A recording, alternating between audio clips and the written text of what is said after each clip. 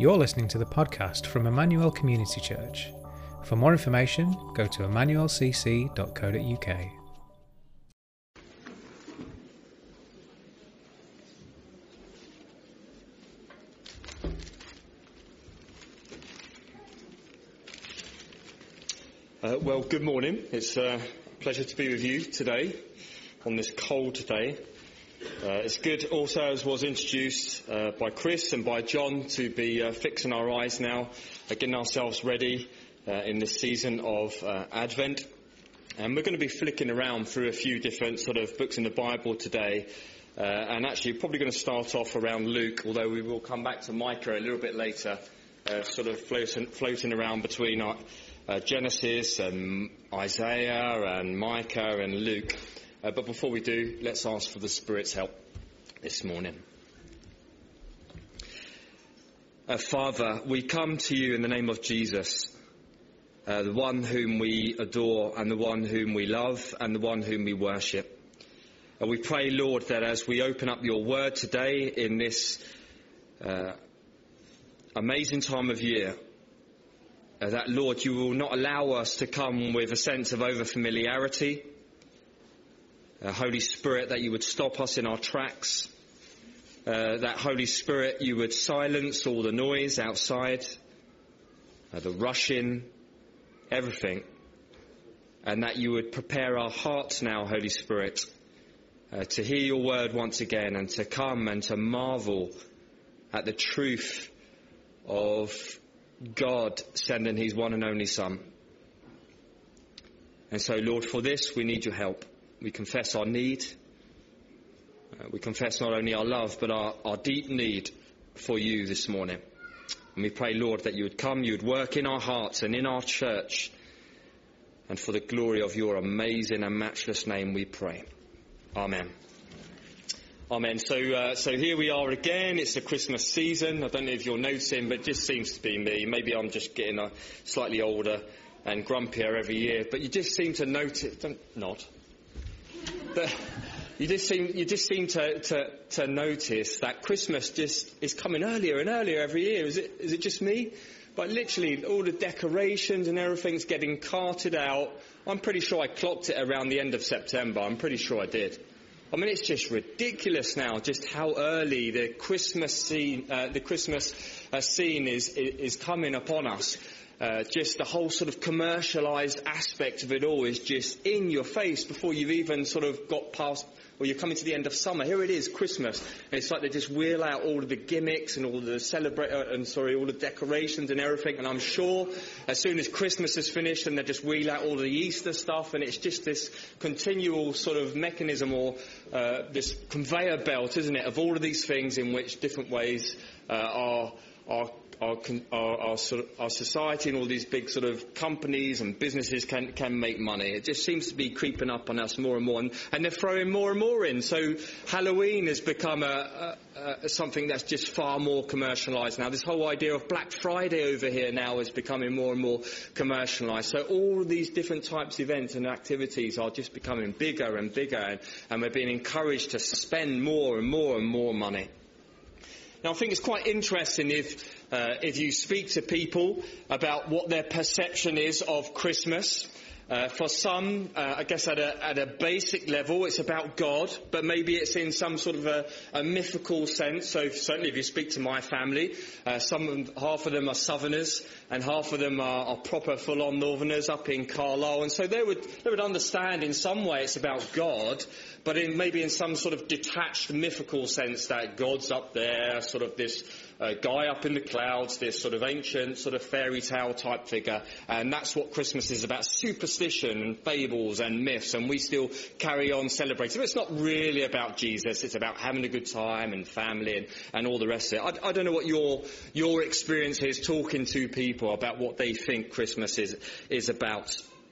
Maybe some people could, if you're sort of around maybe my age or maybe even younger, and you're fortunate to have gone to a school where they teach you around this time that Christmas is in fact about the birth of Jesus, right? So if you're like me and you're born around sort of 1980 and before, you would have gone to school, you would have sang the carols and you would have done assemblies and you would be very familiar with the nativity play. I'm sure that still happens now, but certainly stronger maybe back then, a few decades ago. And it's slowly tailing off, isn't it? But some people then, my age and older, would understand that Christmas is about Jesus. But I would dare to say less and less so, that it's about the birth of Jesus. Now, speak to your average person, and again, they will give you an array of opinions as to what Christmas is about. Now, through conversations with people in Reddish and around Stockport, it seems that our particular context, this area right here around the mill, for example, people still have some attachment to Christianity. So I think, in fact, if you look at the latest census, still a great deal of people identify with being Christian. Okay, they might not be what we would maybe term as committed Christians, but they still, rather than tick anything else on the box, would say they are Christian, right?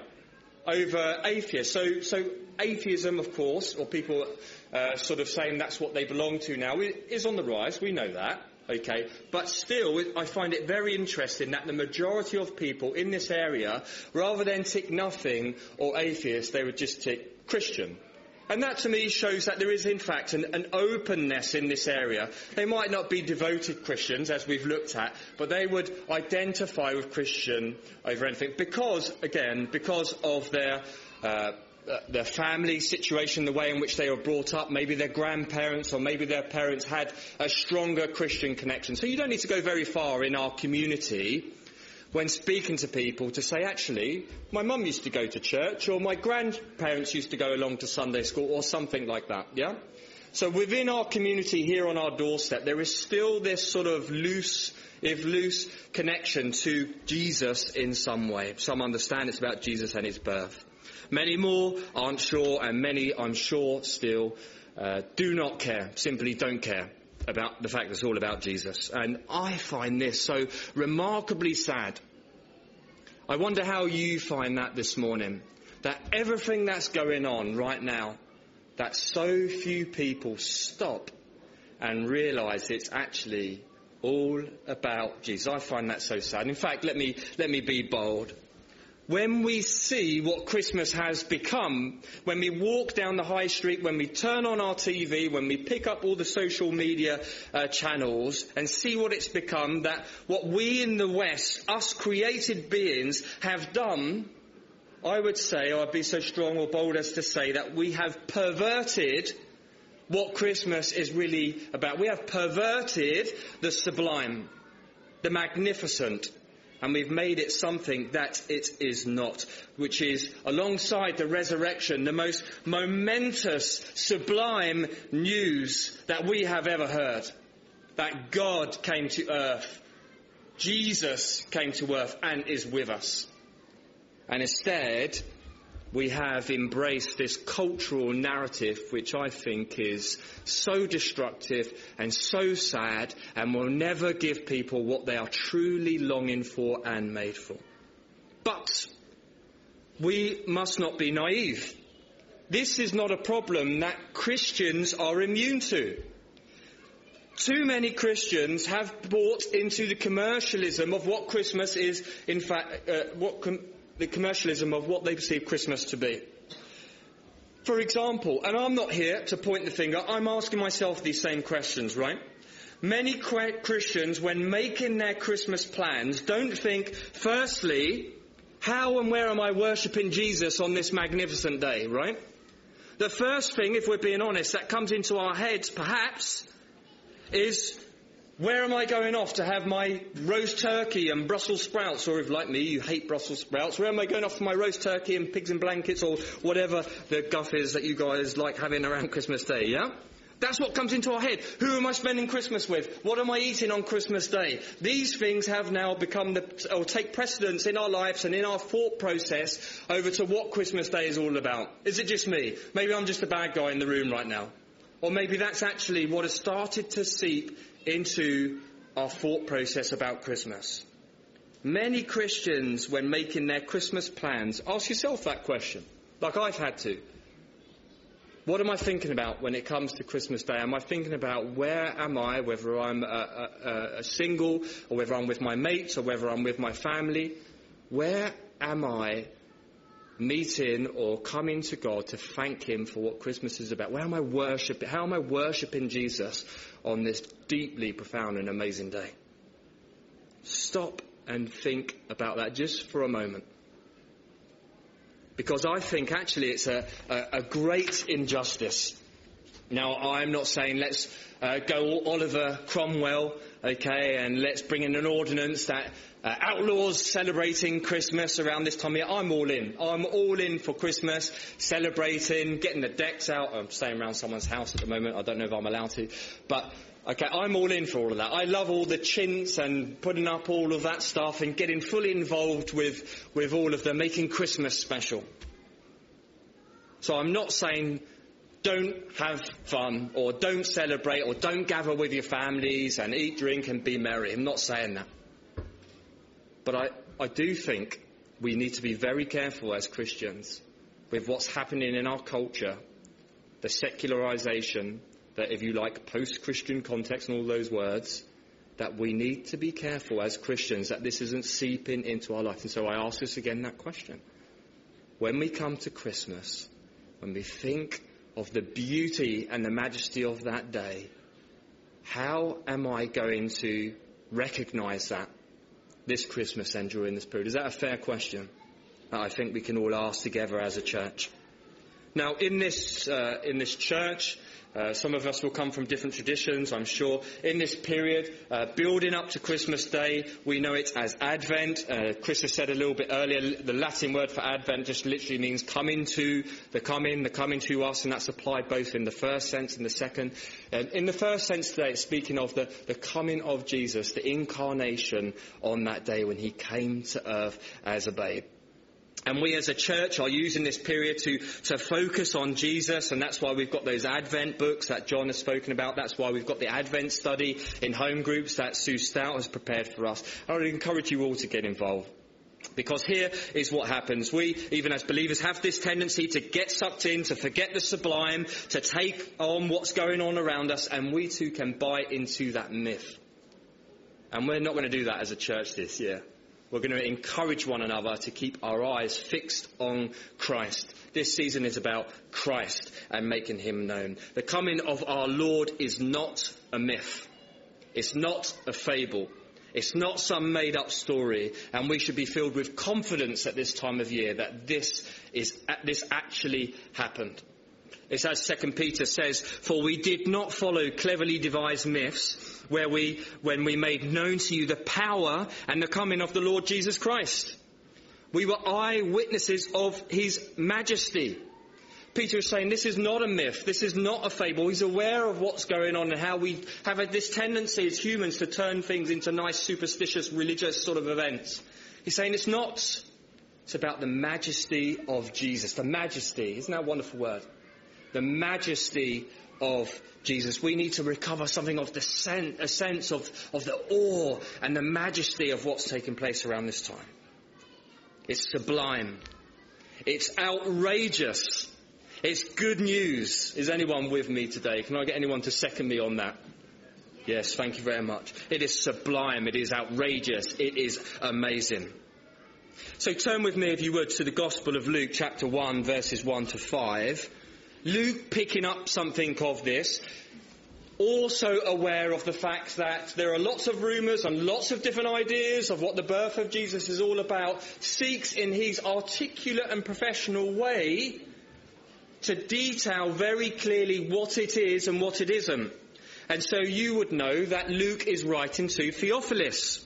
And he says, "Inasmuch as many have undertaken to compile a narrative of the things that have been accomplished among us," talking about the birth of Christ and the life and ministry of Christ, the death and the resurrection and the ascension of Christ. He says, verse 2, "Just as those who from the beginning were eyewitnesses and ministers of the word have delivered them to us. It seems good to me also, having followed all these things closely." Remember, this is under the meticulous eye of a doctor here, okay, a doctor, and he's saying, I've gone through this meticulously, and I'm writing them down For you, it seemed good for me to do that, having followed everything closely for some time past, to write an orderly account for you, most excellent Theophilus. That, and this is the key point here, okay, verse 4, that you may have certainty concerning the things that you have been taught. That you may have certainty. And it's exactly that phrase that I want to emphasise for us today as we go into this Advent and this Christmas season. Knowing with certainty what it's about. As you go into your workplaces, into your schools, as you teach your children at home, as you meet with your friends, that you know with certainty what this season is all about. And the first glorious points I want us to know about Christmas, and we're going to look at this over our Advent series. The first glorious point I want you to know with certainty, with absolute certainty, that at the heart of this Christmas message is the fact that Jesus Christ came for sinners. Are you with me, church? That Jesus Christ came to earth for sinners. You say, Pastor, that's not the Christmas spirit, is it? To which I say, I'm sorry, but it's true. And I'm duty bound to say it, because the scriptures teach us this, that Christ came to the world for sinners. I think most of us listening today know that Christmas is in fact about Jesus' birth. But actually, if you think about it, just think it out logically. Jesus coming to earth in this sort of lovely nativity scene, in and of itself, doesn't tell us enough, does it? Doesn't tell lost people enough, does it? That Jesus just came to earth as this meek, mild child in a stable. I mean, what on earth is that supposed to mean to the good people of Reddish or Heaton Moor? Christmas is about Jesus' birth. He's the reason for the season. What does that even mean? So we've got to go beyond this in our understanding and the message that we share. It can't just be about these things, although that is, if you like, the starting point of Jesus' ministry. And why do we do that? Because actually, what we will see in all of the gospel accounts is that there is this direct correlation between Jesus coming, that is God with us, Emmanuel, and our sin, the reason why he came. There's a direct correlation all the way throughout scriptures, okay, promising the coming of Jesus, and in the New Testament, why he came for our sin. So, if you don't believe me, fine, God bless you. Let's take a look. Let's detail all the way, let's go all the way back to Genesis, okay, Genesis chapter 3. Well, what does this tell us by going all the way back to Genesis, the very beginning, this ancient book, all the way back, that's what Genesis means, in the beginnings. What does this teach us? Well, it shows us and teaches us that the coming of Jesus to save sinners wasn't some afterthought of God, but it was planned from long ago. The Bible, the scriptures even tell us, since before the beginnings of the world.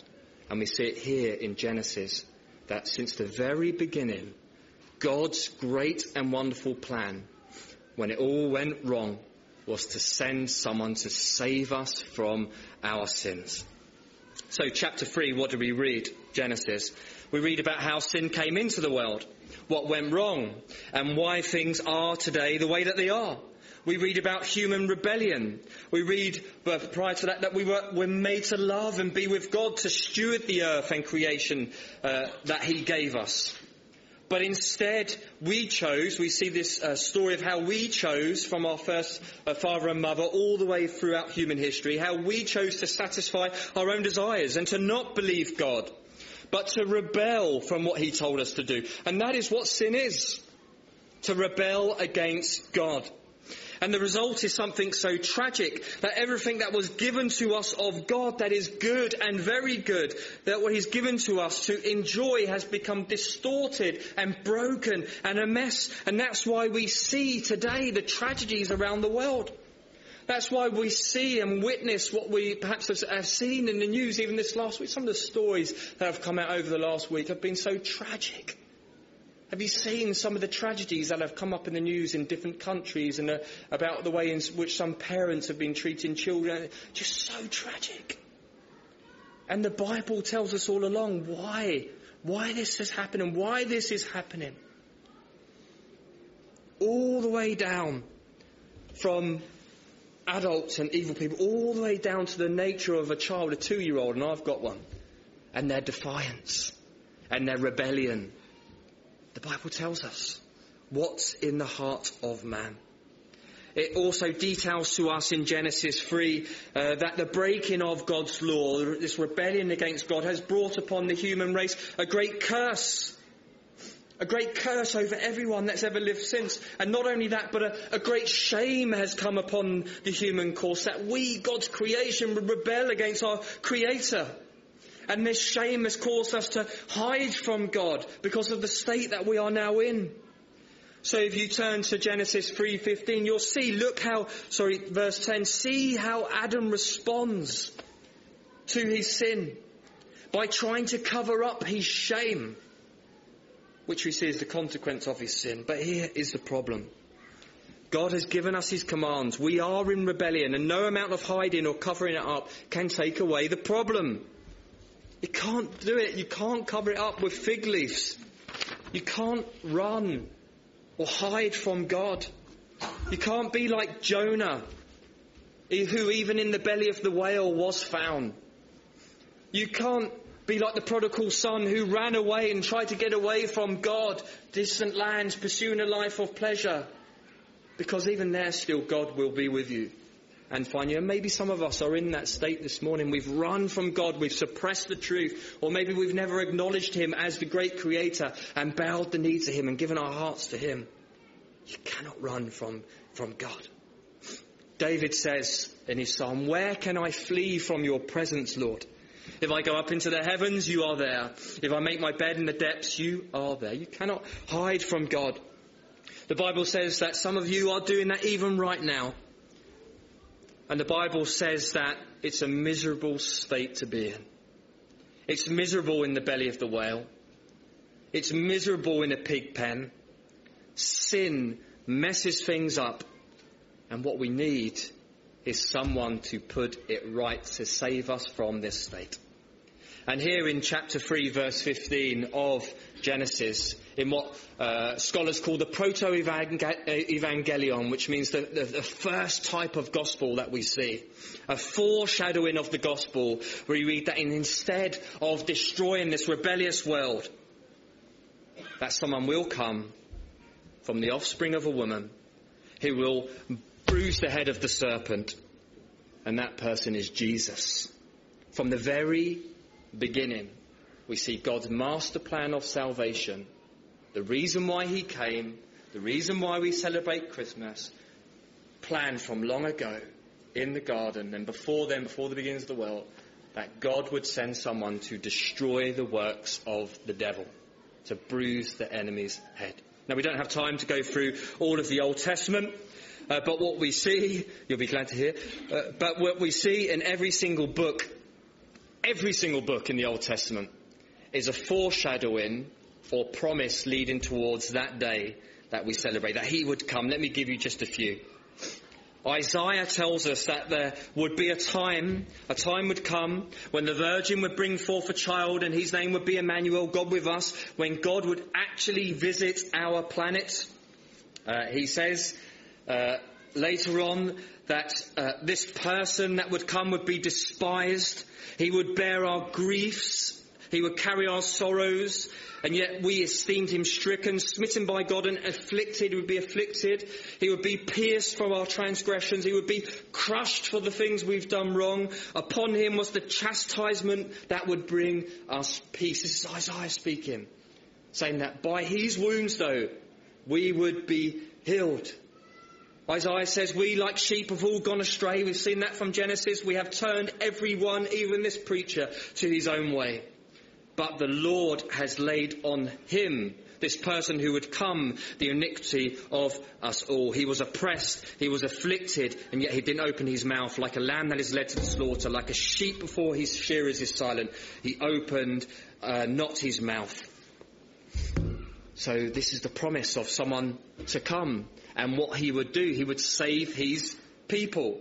And then if you flick through to Micah, verse 5 and verse 2, chapter 5 and verse 2, again God speaking through his prophets, speaking of this day when someone would come to save their people. But you, O Bethlehem, where was Jesus born?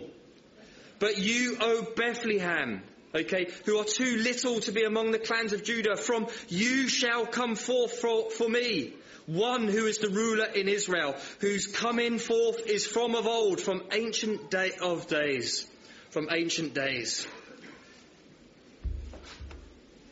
All of them prophesying the same thing, that God has a plan of salvation.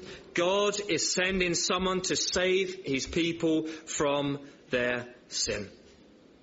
And in the garden, what we have seen is people living in sin, living in darkness, living in rebellion, longing for the day when they would be set free. And we see that all throughout the Bible narrative. People longing for that day when light would come and they would be set free. All the way back to the garden, the one that Isaiah and Micah prophesied about.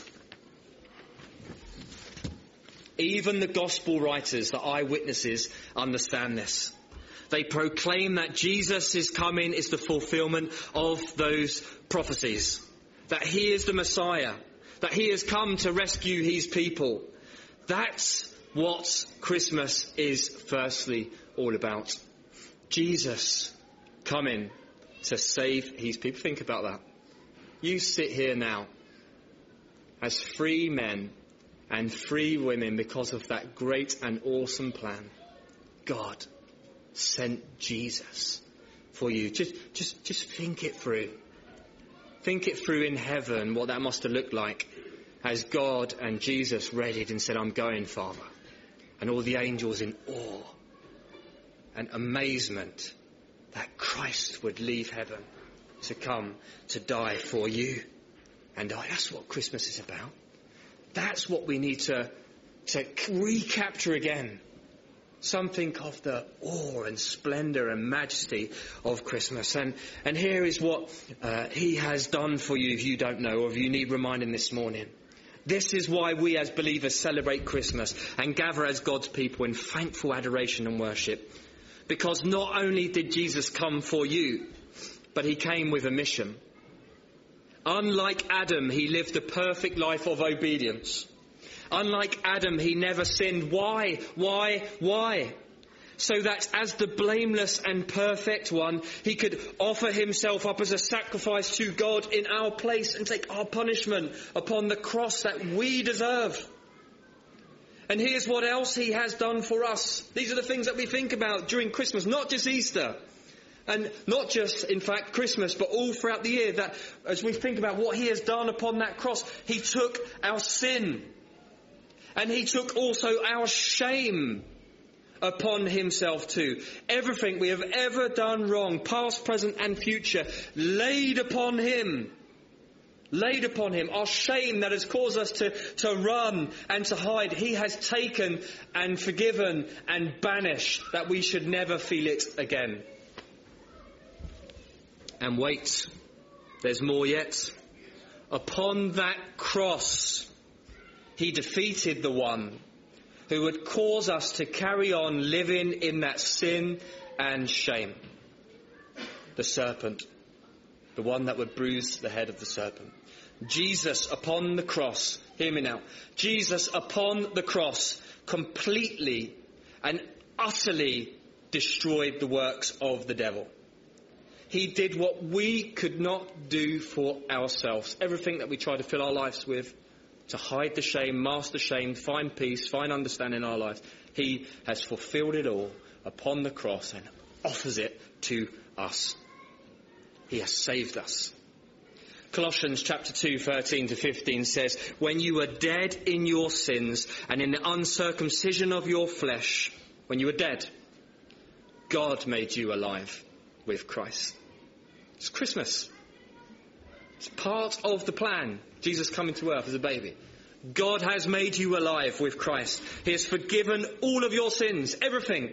Everything you have ever done, are doing, have done, will do in the future, forgiven. At the cross, completely, total forgiveness.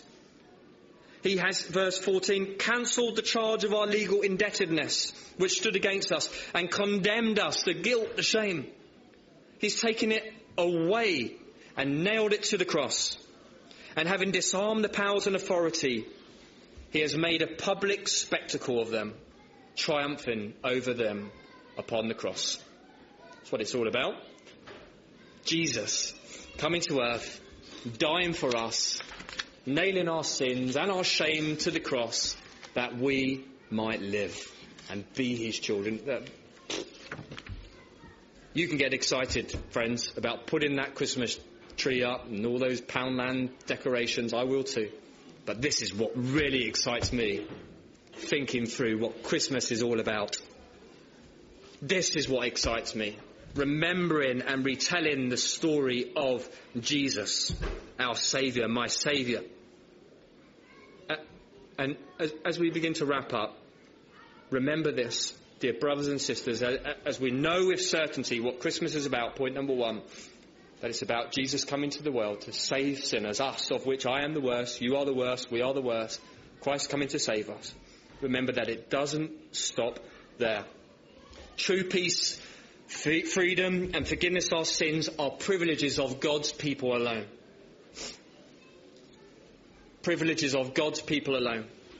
There are still people trapped in darkness, prisoners to sin, living in shame, and we have now been called during this time of year to go and tell what Christ has done, what Christmas is truly all about, that Jesus has come for you.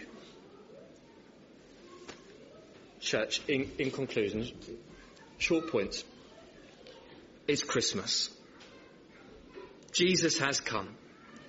He's seen us trapped in darkness, living in shame, hiding from God, prisoners to sin, and he has given up everything. That's what we say, what theologians say, the great humiliation. He left heaven, came to earth, stooped down low, cloaked his glory by taking on human flesh to come to earth, lowly Bethlehem, in a manger, surrounded by ordinary people and animals, light of the world, Son of God, Prince of Peace, the great I am, here with his people to rescue them. Isn't that amazing?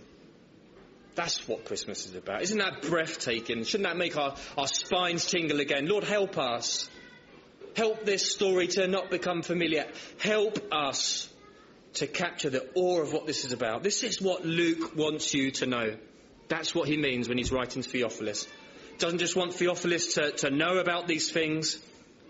He wants them to know with certainty. To know them in his heart, because they are real in our hearts.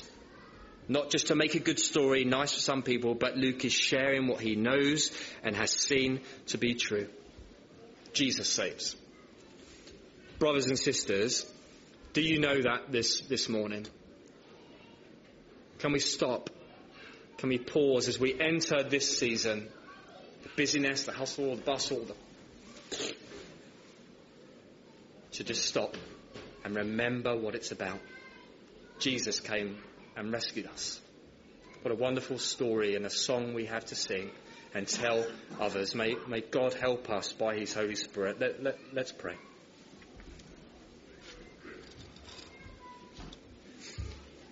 And church, I've had to do some digging around in my own heart.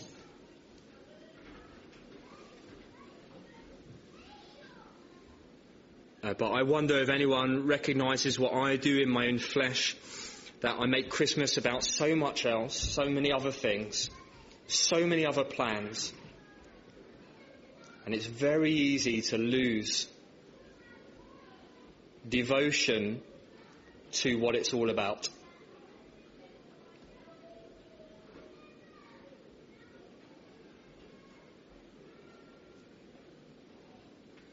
And maybe some of you, you know you're already there. Maybe some of you, you're worried you'll end up there. This is just a time where we come now. This is not even between you and I'm just speaking. This is between you and God. Acknowledging our frailties, acknowledging our propensity to wander. and to just come to the Lord by his Spirit, having heard his word, and say, Lord, I want Christmas to be about you. And I want to witness to that you came to save us.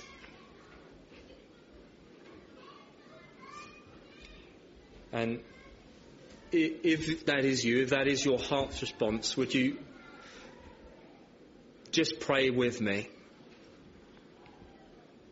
knowing that Almighty God is good and kind and loving, and here's our prayers. Father, we're sorry not just for this time of year, but all throughout the year, where we make our lives first and foremost about us and not about you.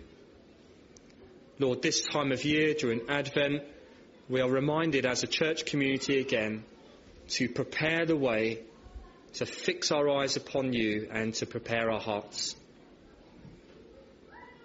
But Lord, we recognise that we don't always do this, or maybe we're in a place where we haven't.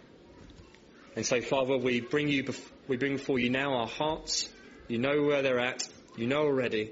We cannot hide. You know everything. We bring them before you, the one who has cast our shame away from us and our sin, defeated the enemy. And we pray, O good Father, would you by your Holy Spirit and your word help us to make much of Jesus this Christmas.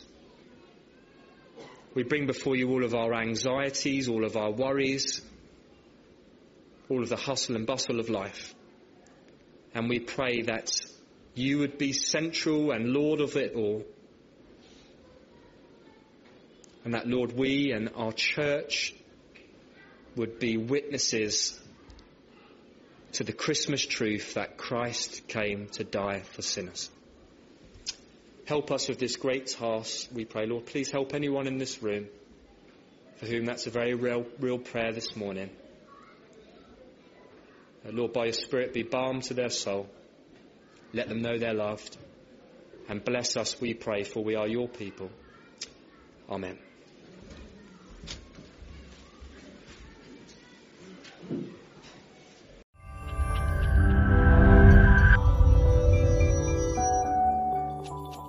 You have been listening to the podcast from Emmanuel Community Church. To find out more about us, go to emmanuelcc.co.uk.